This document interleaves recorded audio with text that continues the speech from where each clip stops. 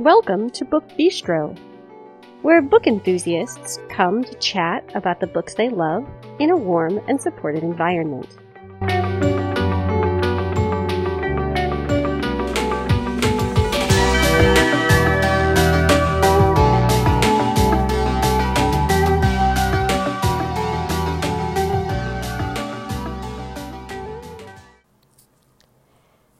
This episode is airing on Tuesday, September 29th, 2020.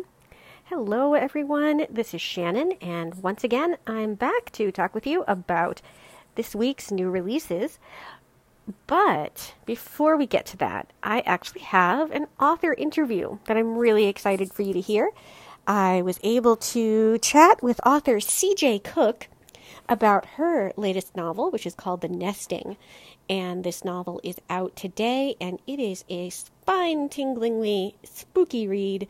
Lots of gothic intrigue goes on, so definitely pay attention to this interview if you're looking for a good gothic thriller to kind of usher in the spooky season of Halloween. So before we do books and interviews and all those things, I have the usual housekeeping information, and then we will dive right into the interview. You can find us on Twitter and on Facebook by searching Book Bistro Podcast. You can always post just on the Book Bistro timeline. Some of you have done that. I'm always so happy to see when you've published posts there. You can join our Facebook listener group where you can chat with us as well as with other podcast listeners. You can keep an eye on some of what we're reading. We usually update you each Wednesday with a look at our current reads. If you'd like to get a hold of us and social media is not really your thing, you can email us. That address is thebookbistropodcast@gmail.com. All right, so let's dive right in here. It is my interview with C.J. Cook on the Book Bistro podcast. Good morning, everyone, and welcome to another edition of the Book Bistro podcast. This is Shannon, and I am here today with author C.J. Cook, whose novel, The Nesting, is releasing in the U.S. tomorrow, September 29th, 2020. So, C.J., thank you so much for joining me today. Oh, you're more than welcome. Thank you for having me. I'm excited to chat. So, can we start out by familiarizing our listeners a little bit with what The Nesting is about? Absolutely. So The Nesting is a gothic suspense or a gothic thriller set in the wilds of Norway. And it features my main character is called Lexi. She is a woman from the northeast of England. And she has taken up an opportunity to serve as a nanny for two young girls while their father, Tom, who is an architect, builds a high concept, eco-friendly summer home in this remote part of Norway. So she's there looking after the children, and their mother, Aurelia, has recently passed away. So these are children who are dealing with huge loss, and Tom also is kind of staggering through that grief process and throwing himself into the build. And Lexi begins to find that the place that she's based at in Norway, this old red Norwegian lodge, seems to be haunted. And there is also a suggestion that Aurelia, the mother who died recently, did not die by suicide, as was told to her, but possibly murder. So Lexi has to deal with this threat, this unseen threat that is posed to both her and her charges, and figure out how to manage that in this remote part of the world. So tell me what inspired you to set the novel in Norway? Because Norway is not a place that we usually read about, which I really enjoyed sort of the different turn that the setting gave the novel. But I'm just wondering what sort of prompted you to choose that setting. Oh, thank you. Well, I think very carefully about where to set my books. And in this case, I did know that I wanted somewhere that was really befitting of this gothic vibe that I wanted to get across. And I had also been doing a lot of research in climate change as well. And I think I felt drawn to Scandinavia, but I put a call out on Twitter, or not Twitter, Facebook, my Facebook author page, to my followers, and asked them, this book that I'm writing, I want it to be Gothic. It's a place that's quite sort of otherworldly. I'm interested in between spaces.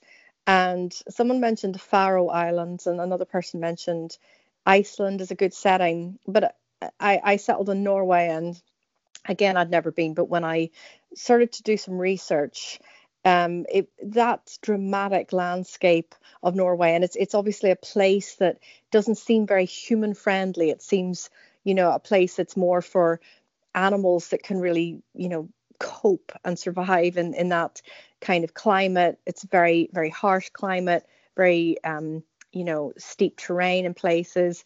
And obviously then there's the fact that, for parts of the year you have no light. So you've got to cope with that darkness. So this savage beauty of the place seemed ideal for the book. And I went there 4 times. And it was indeed just that place. I was on a boat in the middle of nowhere in the Arctic Circle. And that experience really, was crucial to writing it. But I think also the political thread that runs through the book about climate crisis and what people are doing about it and so on. Norway's very progressive. It's not a utopia, but I think it's a really fabulous country in many ways, not just its beauty, but its politics and its how its society is structured. So that attracted me to it as well. So when you actually were able to go there, did that kind of help you feel more comfortable as you were writing about it and really kind of imagining what Lexi's experience would be, being so far from home with like no one there that she could really depend on? I'm guessing that actually seeing the kind of landscape that she would be traversing would be helpful. Yeah, absolutely. I really do try and go to the places that I'm writing about as much as possible. And with Norway, I mean, I'm now just a real advocate for research trips like that, if possible. There was a time in my life that I wasn't able to leave my children for very long.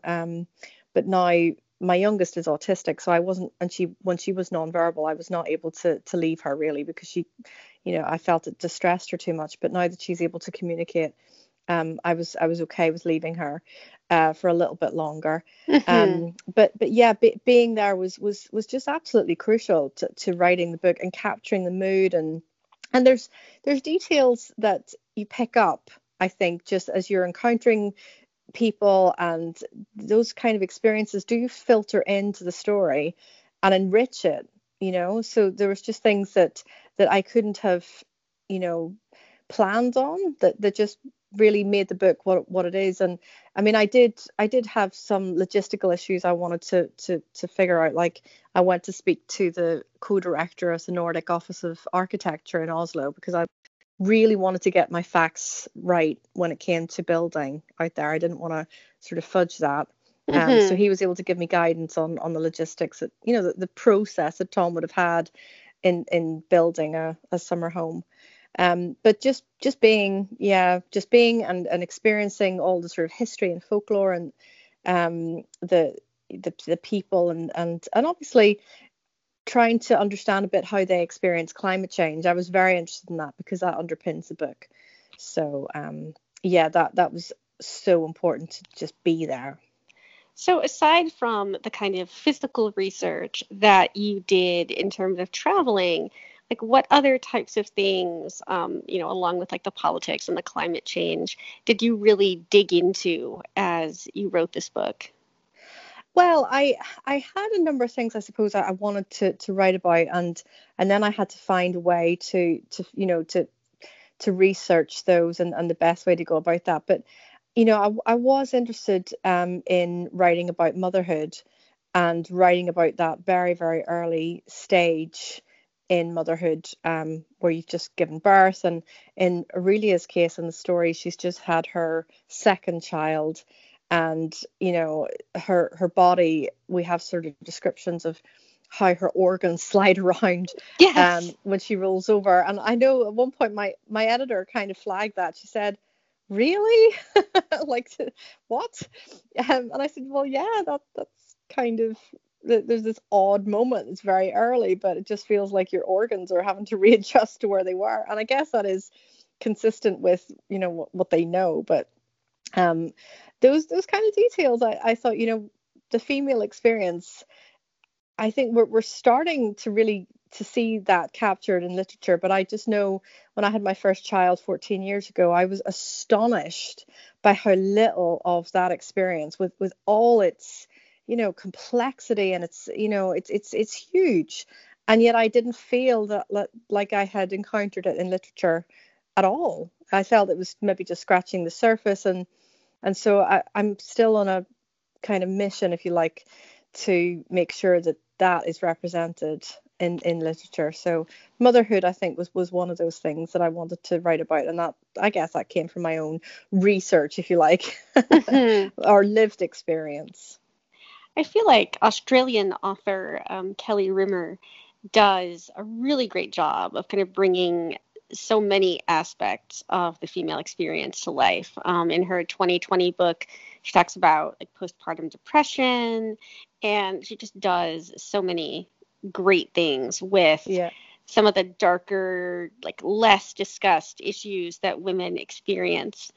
And I'm really glad that people are taking the time and putting in the energy to actually share those experiences, because you're right, it hasn't always been a thing that we've had access to. Yeah, or it's been written about, but really presented in a way that is quite patronizing, and depicted as chick lit, or yeah. So I'm very interested in how motherhood is represented in novels, but yeah, I was interested in mental health as well, and trying to depict the experience that Lexi undergoes after she's committed suicide. She gets no help at all.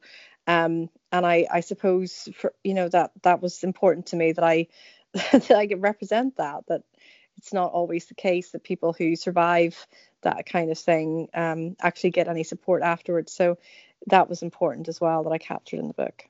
And it's interesting because, Lexi, when the book starts, is in England, and as a citizen of the US, I see so many like similar things happening in terms of mental health.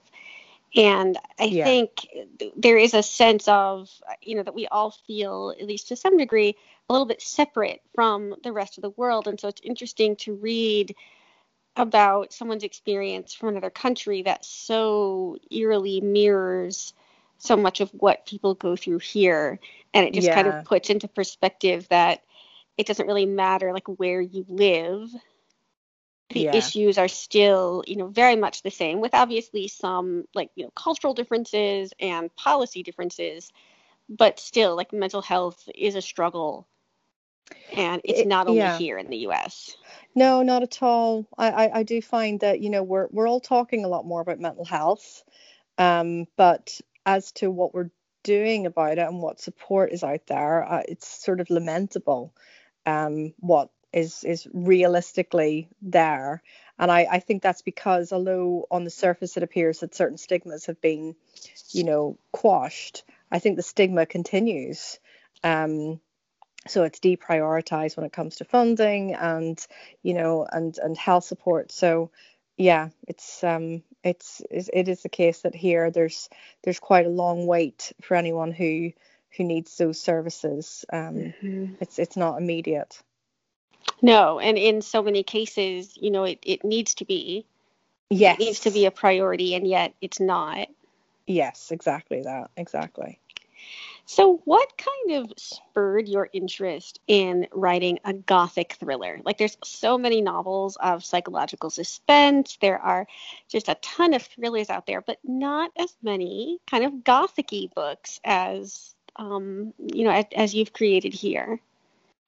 Yeah, so I became very, very interested in the Gothic. I suppose it came. I was researching climate crisis. I write poetry as well, and I've got a poetry collection coming out next year it's really on climate crisis. And I was thinking about, how I've been feeling and how a lot of people have been feeling about the world. And obviously right now we have, 2020 has just been this, really, really surreal moment. But Oh, yes. even before now, even before COVID-19, the data I was accessing on climate crisis, it was just absolutely horrific. And even in terms of the Australian fires that wiped out 1 billion animals. I was interested in the Gothic because I think that when you're trying to confront despair, and when you're trying to write about events that are just they're almost beyond language. How do you begin to capture or express something of that scale? 1 billion animals being killed, Yes. the world. You can't even. I think it's beyond description, and so you have an almost unresolvable problem that there is no sort of happy ending for. How do you write about something that instills despair? And I think that there's this unique relationship between the Gothic and the experience of despair, because I think it examines the Gothic. Although there's certain tropes like maybe the big mansion and the housekeeper, and the distant father. I think that the Gothic really examines the attributes of despair, its surreality, and the ways in which despair sort of tips reality upside down, and how the rational and the logical cease to exist. The known world collapses, and the unknown is thrust to the forefront. So it's, and in this kind of genre, I think the human subject in the Gothic is brought to the brink and stares right into the abyss of her worst nightmares. And I'm interested in that, and how you deal with that, how you represent that. So underpinning it are these thoughts of unspeakable tragedy for which there's just no restitution. And it sounds really awful, but I think that particularly the surreality of the Gothic is something I was interested in, and it's not pulled apart from the psychological suspense genre that I had written in, but this is asking deeper questions, and what do you do if you can't find an easy resolution to something? How do you deal with your despair? So that was, I suppose, why I turned to the Gothic. So your previous novels have, as you say, kind of stayed within that psychological suspense realm, and yet there is a sense of kind of despair that runs through. I read I Know My Name Oh, good, thank you. back like right around the time that it was released here. Hmm. And it was a very different story from the one that you tell in The Nesting, obviously, but still had that kind of sense of like, all not being right, like in the world at large, but also just with your heroine in general. And Yes. so it's like I can see some kind of crossover between like the books that you are kind of classifying as just psychological suspense, but also with a little bit of that kind of gothic overtone. Yeah. Oh, I think with I Know My Name, I was writing about trauma, Yes. which is, not a world away from despair, but there was a kind of solution there, and there was a sense that she was beginning by the end to deal with that trauma. That it's not a quick fix by any means, but there's kind of a means for healing. And I guess that for me is the distinction between those two. That Mm-hmm. psychological suspense. I was interested in mental health and mental illness, and trauma based mental illness in particular. Whereas here it's trauma on a completely different scale. It's sort of global catastrophe, and what that sparks, in individuals. So, but I suppose in the nesting specifically, one of the things that I was very interested in writing about was grief and loss. And these two little girls have lost their mother. And I was so deeply caught up in that aspect of the story that I have this character, Aurelia, who has died, but she's left behind, a husband and two children, and their grief is just, absolutely insurmountable. And so that for me was a driver in the sort of type of despair that I wanted to write about, how they cope with that, what it looks like, a sort of portrait of human feeling and the human emotions in going through that process. So you mentioned that you have a poetry collection coming out next year. What else can we look forward to as far as like novels, or are you taking a break and hanging out in the poetic realm for a while? Or? Oh, thank you. Well, no, I've just finished my book for next year, which is called The Wildling. Ooh. And it's so yeah, I'm just finishing it up now to hand over to my publisher, but it's similar in the sort of gothic sense to The Nesting, and it also has similarities in terms of its themes. It deals with motherhood, it deals with folk tales, and a community that's sort of uh, bound by suspicion and superstition. But it's set in Excellent. Scotland. It's set up where I live in Glasgow, actually, but this one's set in Scottish Highlands. So it's set on a remote island, and it takes place a lot in an old decommissioned lighthouse, which is very gothic-y. Yes. So yes, that's next year. Yes, I think the only thing more gothic you could possibly find is like an abandoned, mental hospital or something. Indeed, yes, an asylum. That might be Yes. next. Yes, there we go. Yes, there's a Yes. lot of very creepy books that take place in like Yes. abandoned mental hospitals. Yes, I love the idea of lighthouses though. I think they're either beautiful and hopeful, or they're creepy and despairing. Well, I definitely look forward to seeing what your interpretation of a gothicy lighthouse would be. Indeed. Thank you. So, one of the things that I love best about getting a chance to talk with authors is not only just learning about you as people and kind of, what you're passionate about, but also authors have the most amazing book recommendations. And so I'm wondering what you have read this year that you have absolutely loved that you would like the world to pay attention to.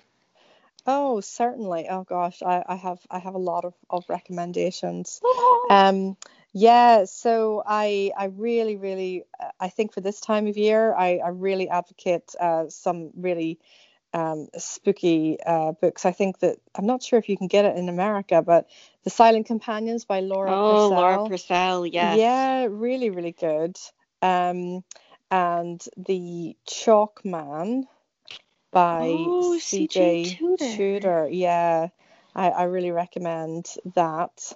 And another book, I'm not sure if it's slightly gothic. It's probably more domestic noir, which seems to be a thing at the minute. But Lisa Jewell's book, The Family Upstairs, is really, really good. Oh my gosh, I read that Yeah, earlier this year and it was like really, really excellent. I love her a lot.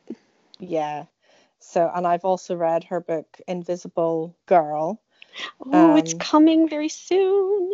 oh, is it? It's not out there yet. Oh, it's No, it's October 13th, I believe.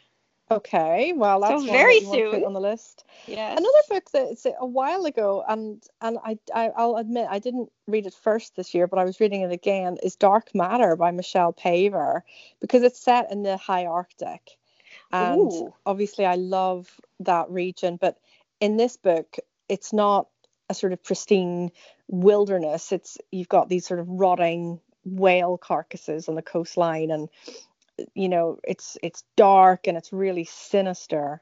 So that's a book that I would look out for. Oh, another book. Oh gosh, I could tell you everything. The Memory Wood by Sam Lloyd is a debut, and it's Ooh. it's really worth reading. It's that to me was utterly brilliant. And My Sister the Serial Killer by Oyinkan Braithwaite is fantastic. It's set in Nigeria. It's just a fantastically um, just wonderful book. There's this sort of wonderfully sarcastic and darkly humorous narrator that just can't be missed. See, authors, you guys know like all of the fantastic books, and it just makes me so happy. We do a lot of book recommendations here. Often we'll do like recommendations on a theme. So actually, last week we did books set in the wilderness. Oh. So I was sorry that I hadn't read The Nesting in time to talk about that, because your whole like Norwegian, Yeah. barren landscape would have worked so well with it. But Yeah. I'm always just so glad when you get to talk with people and find out the books that are really like moving and affecting Yeah. them. Yeah. Not only just like new books, but just books that they've been reading over, the months and the years that are important. I think sometimes we Yeah. miss out on a lot of books depending on, what's popular in the moment. Yeah. Yeah. Absolutely. Well, those are definitely my top reads. Well, thank you very much. And we will definitely be adding some of these to the ever-growing pile of books to read. Terrific. But I want to thank you so incredibly much for taking time out of your schedule, so close at least to your release date here. Is this out in the UK yet? No, actually, it comes out a little bit later than the UK, which is, I know, not always the case. It's not out in the UK till the 15th of October. Ah, So you okay. guys get it first. Amazing. I know. Well, I hope your release day goes super well and that this book gets all of the attention that it deserves, because Thank it you. really was such an engrossing, creepy, creepy book. Oh, excellent. Well, thank you so much. I'm so pleased to hear. Okay, and now let's talk about new books, because there are some great things out this week.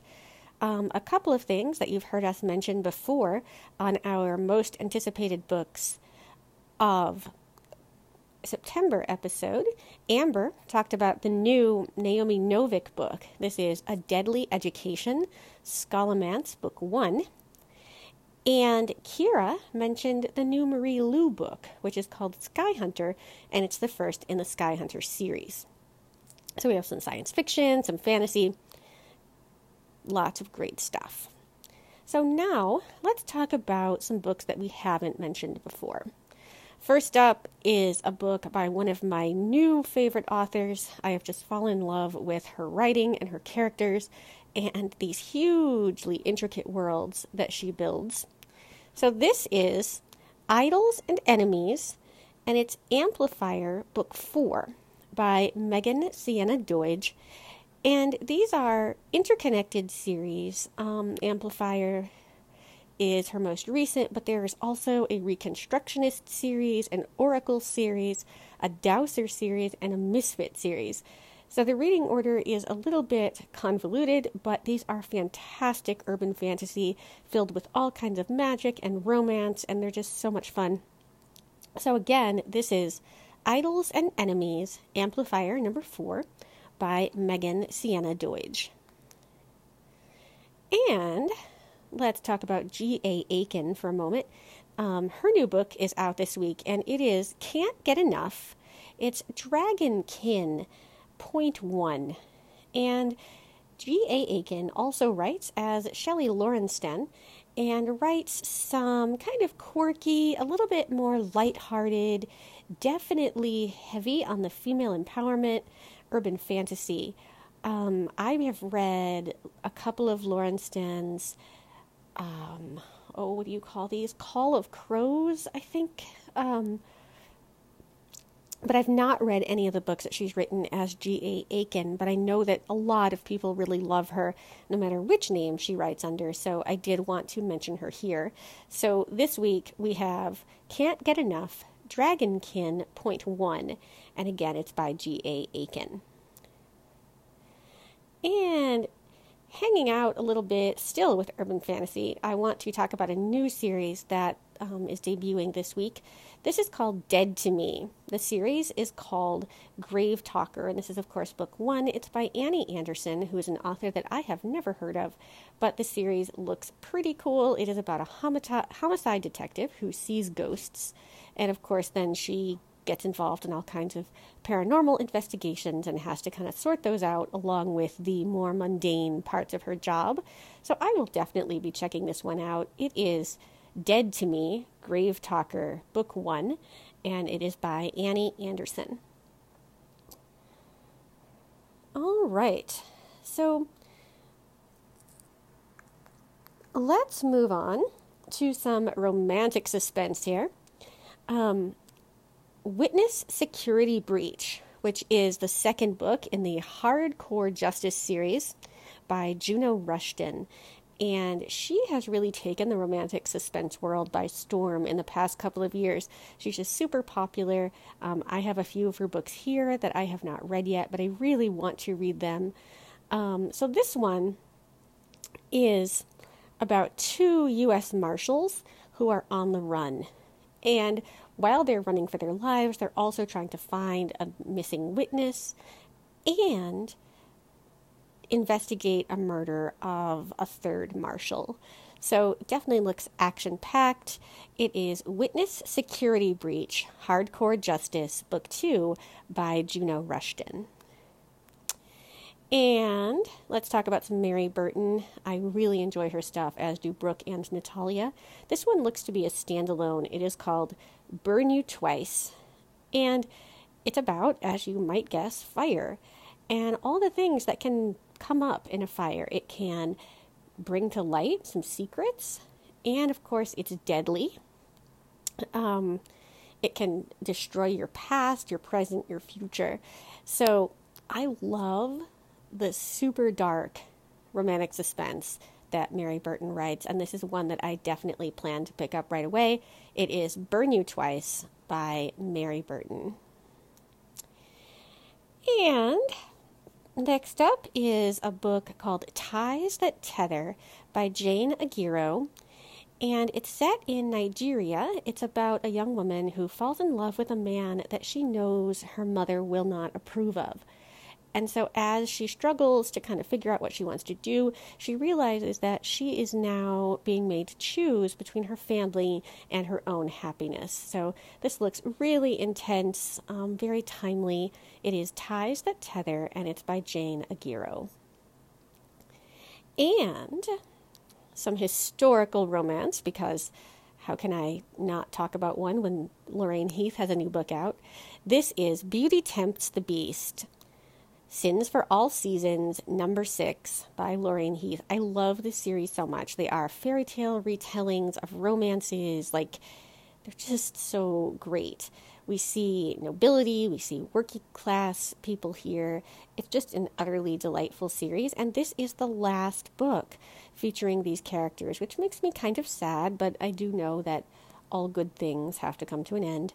So if you are a follower of this series, you'll be pretty excited about this, because finally, after a few years now, we are getting Beast's book.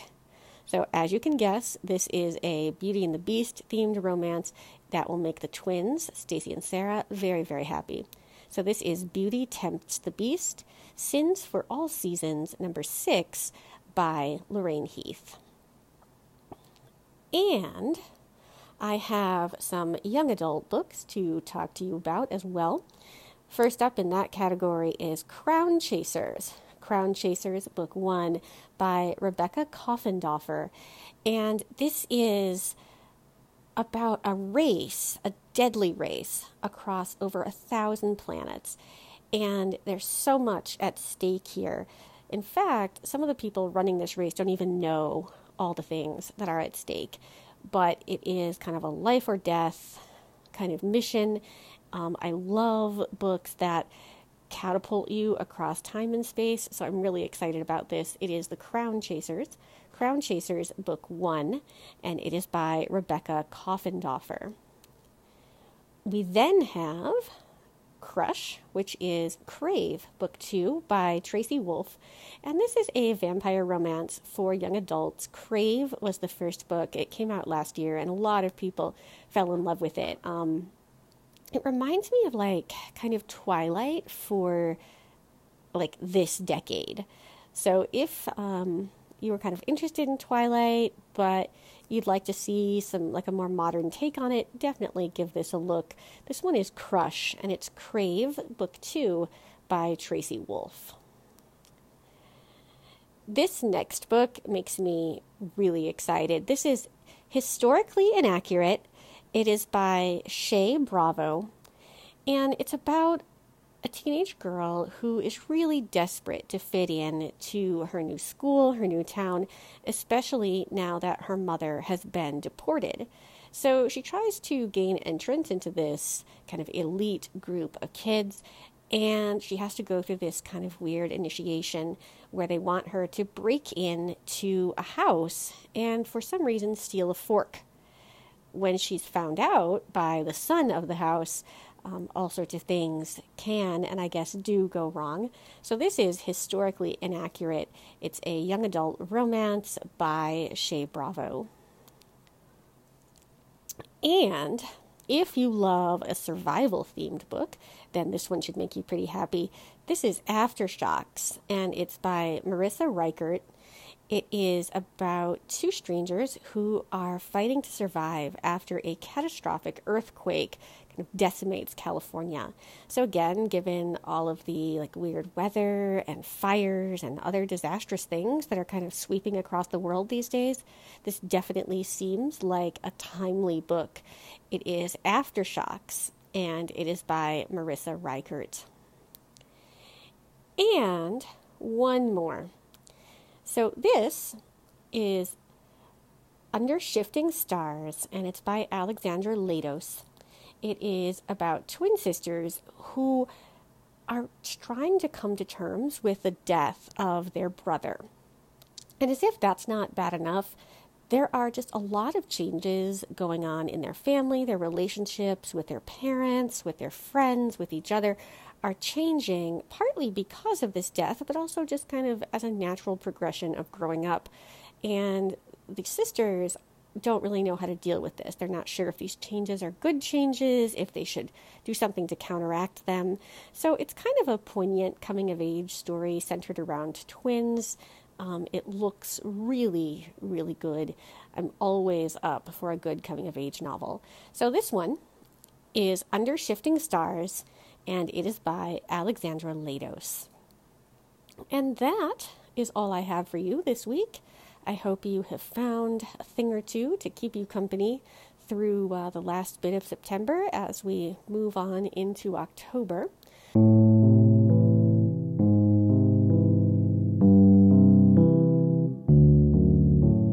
If you would like to let us know your thoughts, you can do that by leaving us a rating or a review on Apple Podcasts or any other platform you use to access the show. And not only does it allow us to see your feedback, but it also helps other book lovers to find us, which is a great thing. So I will be back next Tuesday morning with more bookish fabulousness. And some number of us will be back on Friday with more discussion of great books. Take care, everybody.